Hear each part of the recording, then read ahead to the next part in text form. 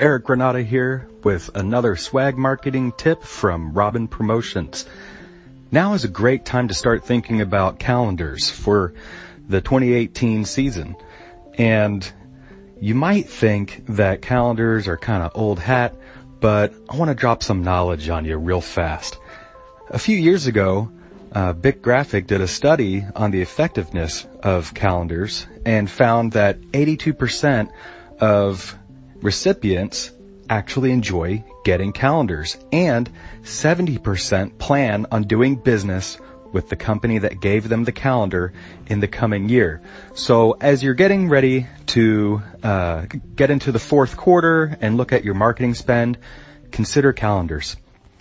Is Alexa in your home or office? Ask her to enable the swag marketing tips skill, and you'll get weekly swag marketing tips from your friends at Robin Promotions.